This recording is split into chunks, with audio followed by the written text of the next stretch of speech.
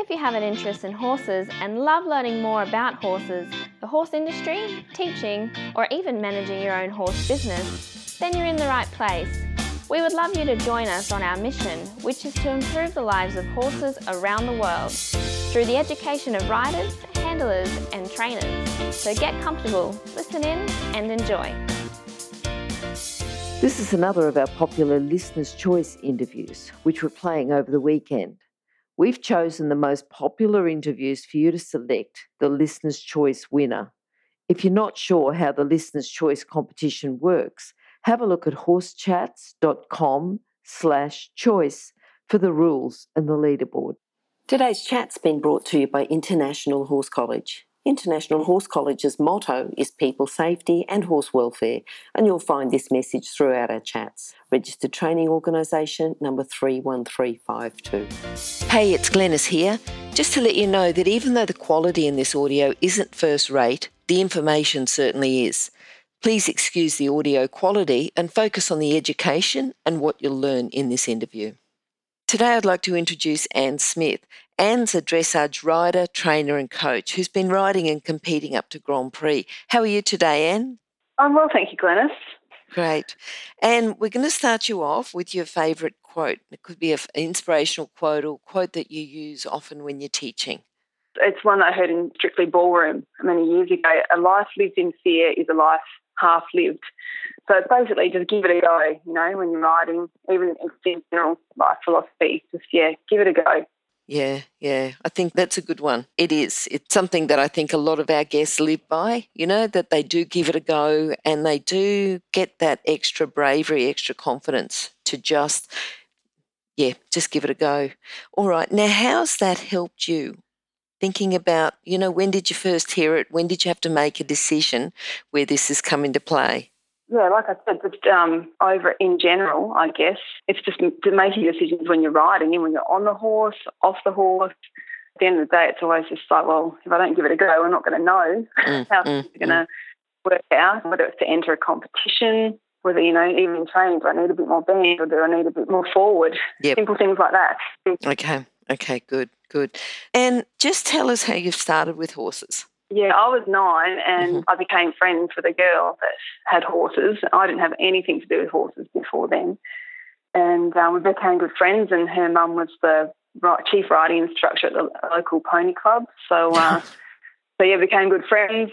Yeah, so I guess my biggest job was then to convince my parents that I wanted a pony and needed a pony. So after their convincing and I eventually got a pony and, stuck with it, basically. Yeah.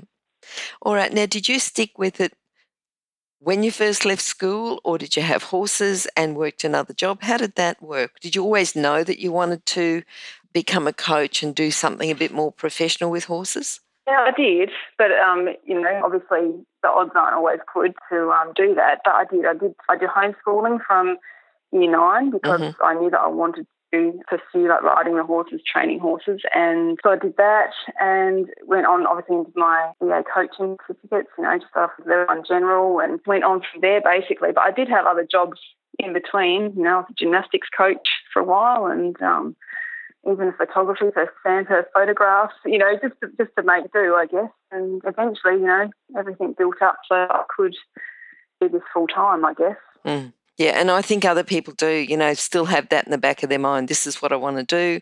I do have to work this other job now. I do have to go to work. I do have to do this. But my passion is, that long-term goal of being a professional. Yeah. Yep. And also, too, just about the qualifications. I think that, if people think about being a professional, the qualifications are so important. Yeah. Oh, yeah, I think that's definitely going through the EA coaching system. Yeah, now level 2 specialist. I think that's definitely helped with the foundations of the career path for sure. Good.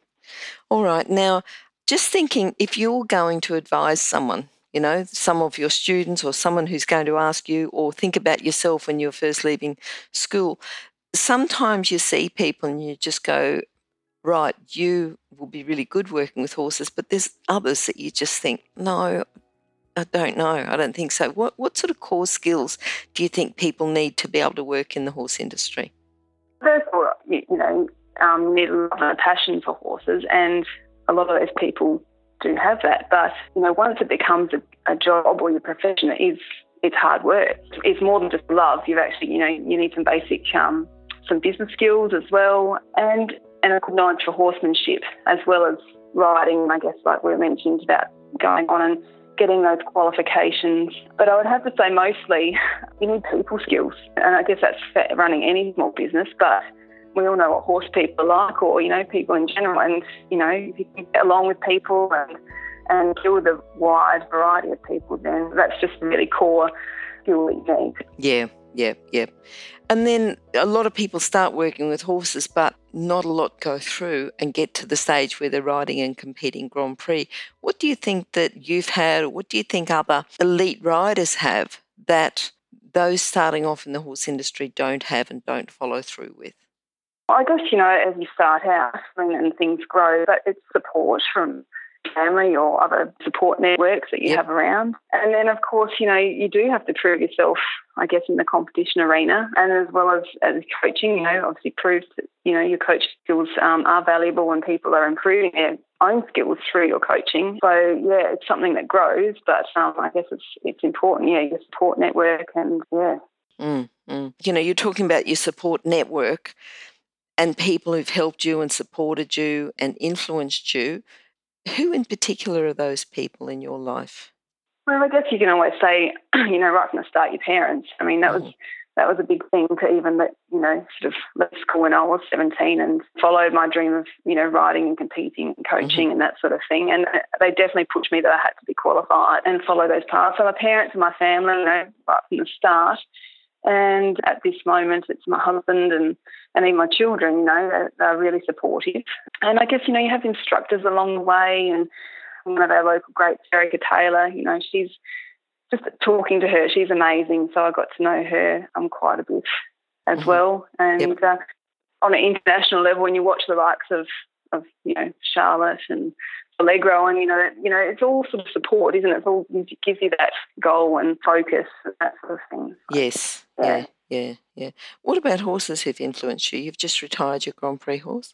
I have. Now, he has been my biggest influence. I started him and then trained him all the way through. And okay, so what's his name? His name's Miracle, and so I started him as a 5-year-old, believe it or not, and within the 6 years he was training Grand Prix. So I guess he's just so trainable right from the start. But although you learn something from every horse. Yes. Those hot thoroughbreds that you used to ride, and and love the warm bloods now, obviously, and dressage. So. Okay.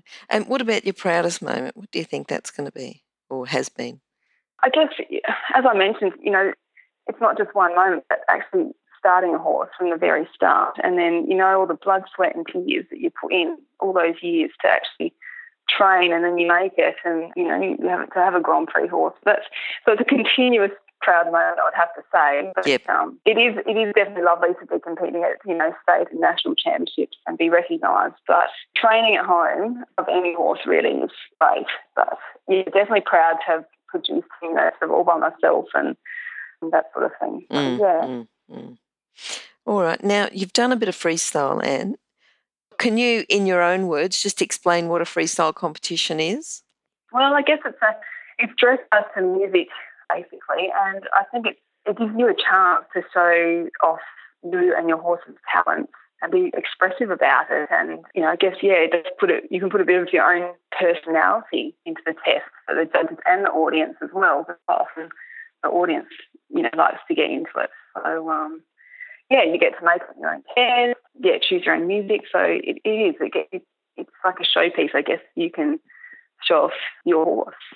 If someone comes to you, and this is for our listeners, if they say, I'm thinking there's a freestyle competition coming up, I'd love to nominate, I don't even know where to start. What would you think if you were going to go into a freestyle? Where do you start? Do you pick the music? Do you work out the test? You tell me. Yeah, well, normally a student came to me and said they wanted to do a freestyle and find out what level they wanted to ride to, and all the directives are obviously online on the EA website, so I find out what they've got to do. And I mean, first of all, I just ask them, well, what music do you like and what do you think would suit your horse? You know, so I do normally start off, because that creates their enthusiasm quite quickly as to, you know, what music that, you know, it has to work both ways. It has to suit the horse. I can't just pick something, you know, totally random, but start chatting about that. And then, you know, they like to do their test planning, which is fine, obviously, to the time that are restricted. So, and also finding how they can show off their skills at that level, you know, that degree of difficulty and the technicality that they wish to choose too. And then, you know, you get into the nitty-gritty of at a time again. And usually, you know, I encourage them to use a metronome and to count the, you know, footfalls of the horse and that sort of thing, or the beats per minute. I'm going to interrupt you there just for people who don't know what a metronome, if you can explain that. Well, quite often you hear them on your phones even these days, and it just does. You can set the timing of the stride of your horse or the beat, you know, and then you can. It sort of makes a dit dit dit like a noise basically, you know, and you set the time of your horse. You can actually count, you know, the beat per minute. So then you want to find music with very similar timing, basically. So really they've got to look at music for that particular horse. They can't come in and say, I think this will be wonderful, if they haven't actually used the metronome to work out if it's the same tempo for the horse and same beat for the music. So, that's right. Yeah. Yeah, pretty much. I mean, yeah, they could choose some lovely music, but it's not going to go at all. I mean, it's pretty crucial with computer programming. It programs, of course, on your computer. You can slow music down and quicken them as well. So there's a little bit of leeway, but yes, the song wouldn't sound the same if it's got a really quick, you know, beat to it and you want and you're using it to walk. It wouldn't work. So yeah, it's that real compromise with the music as to what the rider likes and what's actually going to suit their horse, basically. Okay, that's good. That's good. All right. And then, sorry, and I interrupted you there. You talked about doing the test, doing the music. Keep going with how you're going to train your student about the freestyle.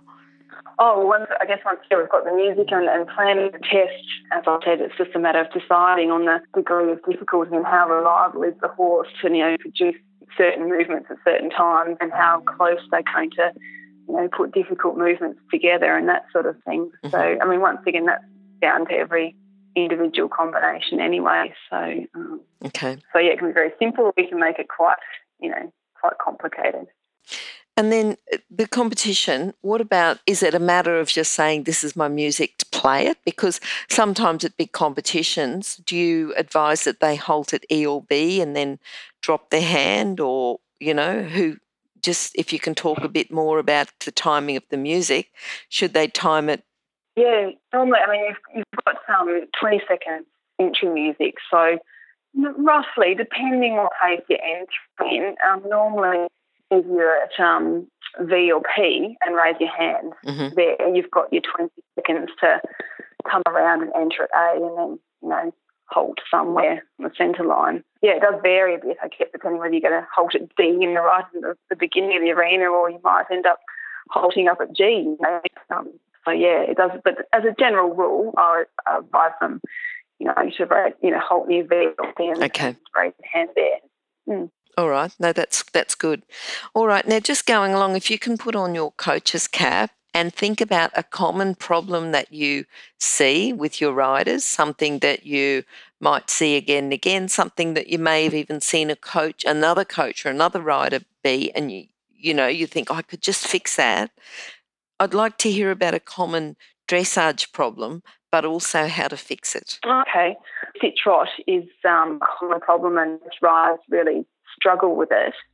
So to practice that, I get the riders, you know, sit on the horse, counting the beat of the trot, 2 beat, and I explain that they've got their seat bones and the horse is moving their hind legs left and right as well. So, you know, when the horse's hind legs off the ground and their left seat bone is dipping down, you know, they want to drop their left seat bone with the horse's hip and vice versa on the right. So, you know, explain the horse's back is, you know, going each side as well as going forward. So I count them in a rhythm with their hips, you know, left, right, left, right, left, right. And they've got to transfer that weight, you know, down into their heel as well. So just to develop a bit more feel in the sit trot and sitting, you know, into the horse's sit trot. And to keep them relaxed instead of, everyone gets tense in the sit trot and trying to hold themselves in. Quite often say just sit like a sack of potatoes for a little while and relax and feel that rhythm, that left-right rhythm with their seat bones, down into those heels. Yep. All right. Well, hopefully, anyone that's had trouble with this sitting trot can listen to that and, even just go back and listen to it a few times and go, right, and even visualise it the next time I go and sit on my horse. That's exactly what I'm going to do. Or else be listening to the interview while they're riding, just so they can think of those tips and help them with their sitting trot. That's good. Oh, hang on a sec. Let me interrupt to let people know about the horse industry qualifications at onlinehorsecollege.com. If you have a look at the flexible options, there's online theory and the practical components can be completed by video or with a qualified expert in your area. That website again is onlinehorsecollege.com. Okay, thanks. Okay, is there a book that you've got that you would recommend for our listeners? Something that might have helped you along your way and one that you can recommend to others? I guess for, obviously, do my coaching certificates, but as well as just general, reading for an easy understanding, we use the Principles of Riding for coaching, and, the official instruction handbook for the German and National Equestrian Federation. So we use that here as well. I just think it's just, it's just good basic sort of knowledge for everyone and a good foundation. So, I definitely recommend reading that one. I think that's got to be our most popular recommended book, actually. Oh, sure. And you know why I particularly like it? I like it because at a really basic level, it's got heaps of great stuff, right? But then as a coach, you can go back again and go, and get more out of it. It's almost like you're just squeezing more information out of it as well. Yeah. And then, of course, there's the advanced principles to go on from there. But I think even just that Principles of Riding, it's something you use as a textbook and you can just keep using it again and again and again. Yeah. Absolutely, yes. Definitely keep referring back to it. It's wonderful. All right. And have you got any young horses? What are you looking forward to? I've got a young horse just started the 6-year-old classes. So I bred him. He's by Donna Blitz. So I've taken him up through the levels so far. As I said, just turned, doing the 6-year-old classes. He is massive. He is 17.3 and I'm not so tall. So that's weird. It's a journey so far, and I'm really enjoying training and riding him now. So I guess to see how, I'm fairly confident that he's going to go up through the levels. Yeah. And the difference, how big was your other horse? He's only 16.2. Okay, so going from 16.2 to 17.3. How about the difference in riding? How, just the application of the aids, the forward movement, the turning, the bending. Is there a lot of difference? If you could just talk about that, it'd be good. Yeah, certainly the movement is a lot different. I have to be a lot stronger in my core, to sit trot a bigger horse. I've been very lucky that young horses supple, and that's one of the things I really promote in my coaching as well, I guess. So he's actually the turning.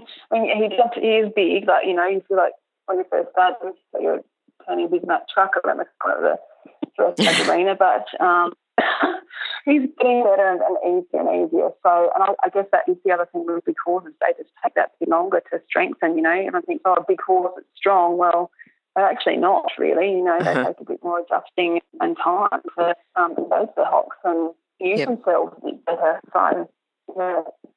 And then just to do with being stronger in your core, do you do any complementary exercise like yoga and Pilates, or you just keep riding and use that to strengthen?